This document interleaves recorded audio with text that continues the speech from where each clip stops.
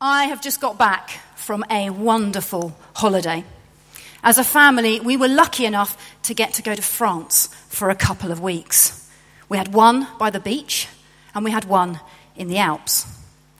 I won't go into too many details, but what struck me was how much God speaks in times of rest and restoration. Having spent the last 2 years of my life essentially studying God, I revelled in the fact that I had not packed a single theology book.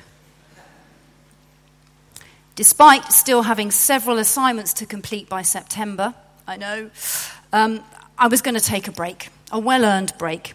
And obviously I would pray and I would read scripture, but that would be the extent of it.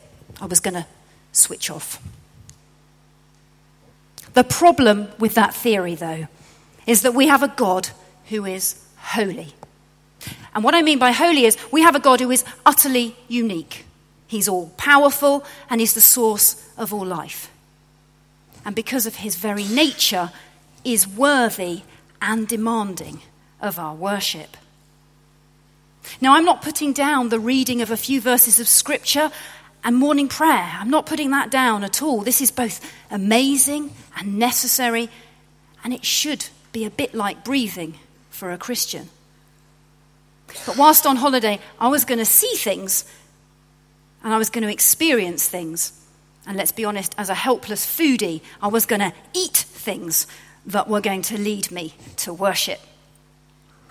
The huge but light and fluffy brioche that I ate warm every morning from the local bakery, for example, was a thing to be praised. Even the walk down the hill and then up again in the sweltering heat became a time of mouth-watering anticipation and gratitude, particularly when James did the walking. And then, in the Alps, every time I moved or looked up, I was confronted by breathtaking mountainous scenery. Many of my photos look like we as a family have been plonked in front of a movie set's green screen, making it pretty hard to believe that we were actually standing where we were standing. But the biggest draw to my eye every morning and every time I walked out of our chalet was this mountain. Now, it's not a particularly special mountain, but I'm completely in love with this mountain. It hovers over the small village that we stayed in, and it never failed to catch my eye. What this photo doesn't show you, though, is the 8 foot or so, you still can't even see it in this picture, but the 8 foot or so cross that stands on its peak, which is completely visible to the naked eye. And it was this view of this cross on top of this mountain that repeatedly brought worship of God into sharp focus for me. Now, I wear a cross around my neck, and I see it in my reflection every day. I have a cross in my study. I have visual reminders of my faith dotted all over my home. So what was it about this distant cross that kept drawing my attention? Was it the magnificence of its mountain top position? Was it simply that I had enough time to take it in and ponder its wonder? Was it its proximity to up there, to where we imagine heaven is, a place that we might have glimpsed or tasted through the Holy Spirit, but not yet fully experienced? You see, I think it was probably all of those things and more. Every morning whilst I was there, I sat in front of that view with that cross, and I did morning prayer. I did it along with millions of other people all over the world. I read the same Psalms, the same Old Testament passage, the same New Testament passage, prayed the same collect, and used the same liturgy as my brothers and sisters in Christ, even though I was essentially on my own. And when we pray the Lord's Prayer, we are taken out of whatever church tradition we belong to or affiliate with, and we are united with all Christians. And it's the Lord's Prayer that is the subject of our summer sermon series that we started last week. This prayer is the foundation of all of our prayers. It is simple and it covers all the bases. It can be used in its own right or as a guide or short manual on how to pray. And today we're going to look together at the significance of its opening lines. The first is known as the address, and the second line known as the first petition. Now we begin with the familiar words, Our Father in heaven. And it's these words that set up the whole prayer by clarifying who exactly it is that we are praying to. It's this opening line that is central to our understanding of prayer in general. Jesus opens this simple prayer structure, or prayer scaffolding, as Tom Wright likes to call it, with us addressing God as Father, just as he does throughout the Gospels. Immediately, we are invited into the intimate and close relationship between God the Father and God the Son. Jesus is passing on to us something of his priceless relation to God. In the very first line of this simple prayer, we are adopted into the family of God. When we hear the gospel, confess our sins, and place our faith in Jesus, we are born into God's kingdom, and we become his children. We receive the gift of the Holy Spirit right there and then, and the Spirit empowers us to live for him. And we are secure in the knowledge that our salvation is for eternity. Calling God Father is that significant. And it is that simple. And it's the very simplicity of prayer that Jesus is at pains to get across to us in the Lord's Prayer. And that is something that we can easily forget in our faith. We're hardwired to complicate and over-intellectualize our faith. Now, I'm not saying that intellectual study is a bad thing, not at all. I've been at it for 2 years solid, but it shouldn't interfere with our basic faith, which should be open, honest, humble, and unpretentious in its trust of a good, good Father, like that of children.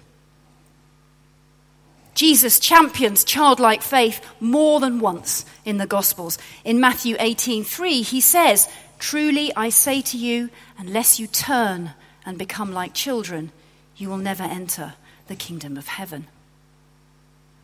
A childlike faith is not childish or immature. It's a faith that focuses on our understanding of our own neediness and dependency upon God, and sees how simply small and vulnerable we are without his care and protection. What is so striking in this regard about Jesus is that he, becoming fully human on earth, was vulnerable and childlike. Not only in his faith, he didn't move without praying to the Father, but also in his physical being. As a baby, he couldn't tend to his own needs, and he relied upon others to survive. As an adult, I struggle to keep hold of my childlike faith. Perhaps this is why Jesus emphasizes it so much. It's hard not to rely on yourself. Difficult not to feel responsible yet powerless when things go wrong. As a small child, when something went wrong, I relied on my parents. When I was scared, I trusted in their protection and provision. I believed that they would protect me, that they would do the right thing, that they had my best interest at heart. Now I know that in reality, not all parents do the right thing, and nor do they always have the best interest of their children at heart. But we all have that dependent trust until the brokenness of the world challenges it. And in the full circle of life, many of us will end up right where we started, completely dependent on others for our well-being. And it's this vulnerability that fills us with dread as adults. For we are a people who are bombarded daily with images, adverts, ideas, and concepts that enforce the value of being independent. the fear of being needy, dependent, and vulnerable are the very things that terrify us the most. Conversely, it's these three things that our love for and trust of God demands of us, a childlike faith. When we say our, we recognize that God is our Father and we are his children. A childlike faith is a challenge. But we can be comforted and we can be reassured, because when we pray our Father, we are referring to someone who cares deeply for us personally. And not only does he have the capacity to care for us deeply, he has the capacity to care for all deeply.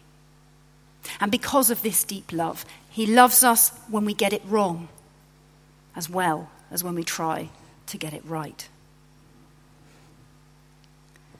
Now, the word our is a possessive pronoun. God gives himself to us, our Father, so that when we are his, he is also ours. Now, saying our, according to the theologian Frederick Dale Brunner, is the joy of the gospel. In John 20:17, Jesus clarifies clearly that God is both our Father as well as his Father, when he says to Mary Magdalene, "Go to my brothers and say to them, I am ascending to my Father and to your Father, to my God and your God." God is not simply like a father. God is Father. We can trust him and his promises with childlike faith. Unlike the things of the world, he will not let us down or forsake us. It really is impossible to measure how significant this is to our lives. It's both an honor and a blessing to be allowed to say, our Father. And it's also important to remember that when we say our, we pray with and on behalf of others. We do not need to pray in public with lofty words or grandiose gestures, because as Jesus says a few verses back in verse 5-8, God sees us pray anyway, and he knows what we need to pray before we pray. When we say our, we pray as an inclusive community. Our prayers should not be selfish or self-centered. All of us are God's loved children. We pray on behalf of both fellow Christians and the whole world. The Lord's Prayer, from the very first word, is an intercessory prayer. When we pray the Lord's Prayer, we speak for all the children of God. The words I, me, and mine are simply omitted. That simple three-letter word has saved Christians from the self-centered approach which would so easily characterize our prayers in a world obsessed with the selfie, the number of likes or comments that we get on social media, and how many online followers we have. We live in a world obsessed with the me, the I, and the mine. And the omission of these words in the prayer led me to reflect upon how often I make a decision or a choice that positively impacts others and isn't just self-seeking. Currently, the world is completely preoccupied with our use of plastic, and rightly so. I have several keep cups and the desire to use them. But I am ashamed to confess that I forget the cup more often than I remember it. And this is not because I am a terrible person, but because I am wired not to be too concerned about things that don't directly impact me. My day is not drastically affected by whether I have my coffee in a non-recyclable cup or a keep cup. I'm not really thinking that deeply about those people who live alongside sea that has waves of plastic that I could have contributed to. Nor do I consider the wildlife who may get caught up and die in plastic that should never have found its way into the seas. On the other hand, though, do I regularly leave home without my phone or my wallet? Very rarely. Because that would have a very negative and inconvenient impact on my day. Now, we can use this kind of model for all manner of things that we do, frequently or infrequently. When we go to the ballot box, are we voting for something that best serves us or that best serves others? Jesus teaches us to pray this way to ward against the selfishness to which we are so prone. This daily prayer and model for prayer is so much more countercultural and radical than I had ever given it credit for. If I had known how rebellious and challenging it was in my teens, I might just have given it the time of day. It tumbled out of my mouth on a daily basis at school. Not once did I stop to think, and nor did anyone explain to me the significance of it. It is so out of this world, so nonconformist, so utopian, so divine and heavenly, but yet at the same time, it is so very ours, yours and mine. Jesus gives it to us. We get to taste heaven because Jesus invites us to. And it's the expression of heaven within the prayer that guards against us domesticating and becoming too friendly and flippant with God. The words in heaven lift and stretch our idea of Father and remind us that we have a God who is all-knowing, one who is in and around and above everything. When as believers we pray the second line, hallowed be your name, we are asking for God to be set above us, to be central and important. We ask that he be treated as God, worthy of his name. We are desiring to see God truly honoured as God in the world. And when we say those words, we look forward to a time when all will acknowledge God as Lord. The importance and significance of God's status and worthiness of worship is evident by the position Jesus gives it in the prayer. It's the first petition. And yet there is such contrast in this prayer. We have that closeness of saying, our Father. And then we have the otherness of heaven and the hallowedness of God, the mysteriousness of faith.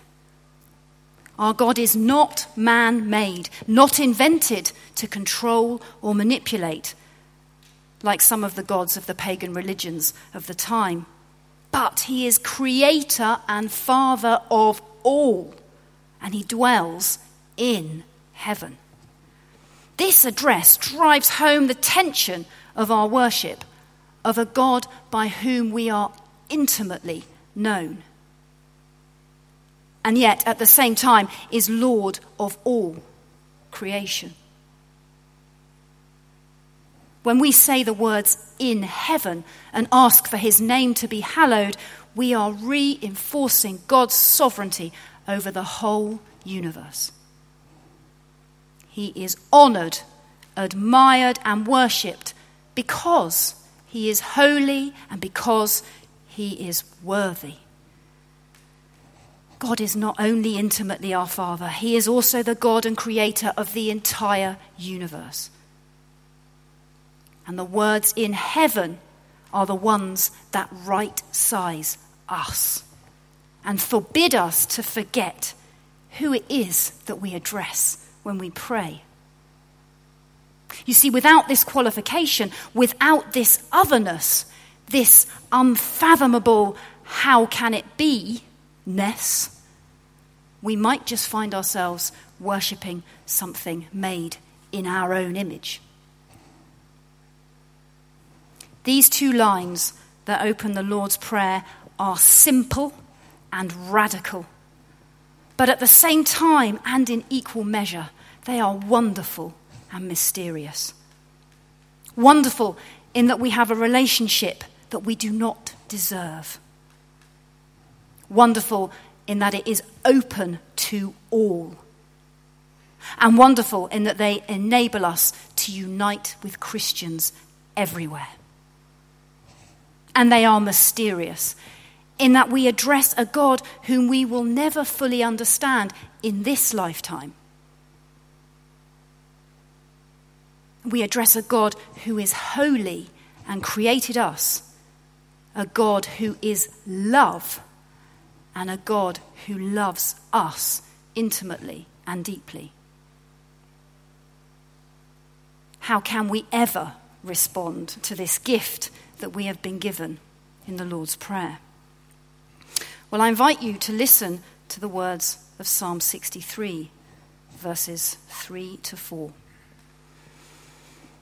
Because your steadfast love is better than life, my lips will praise you.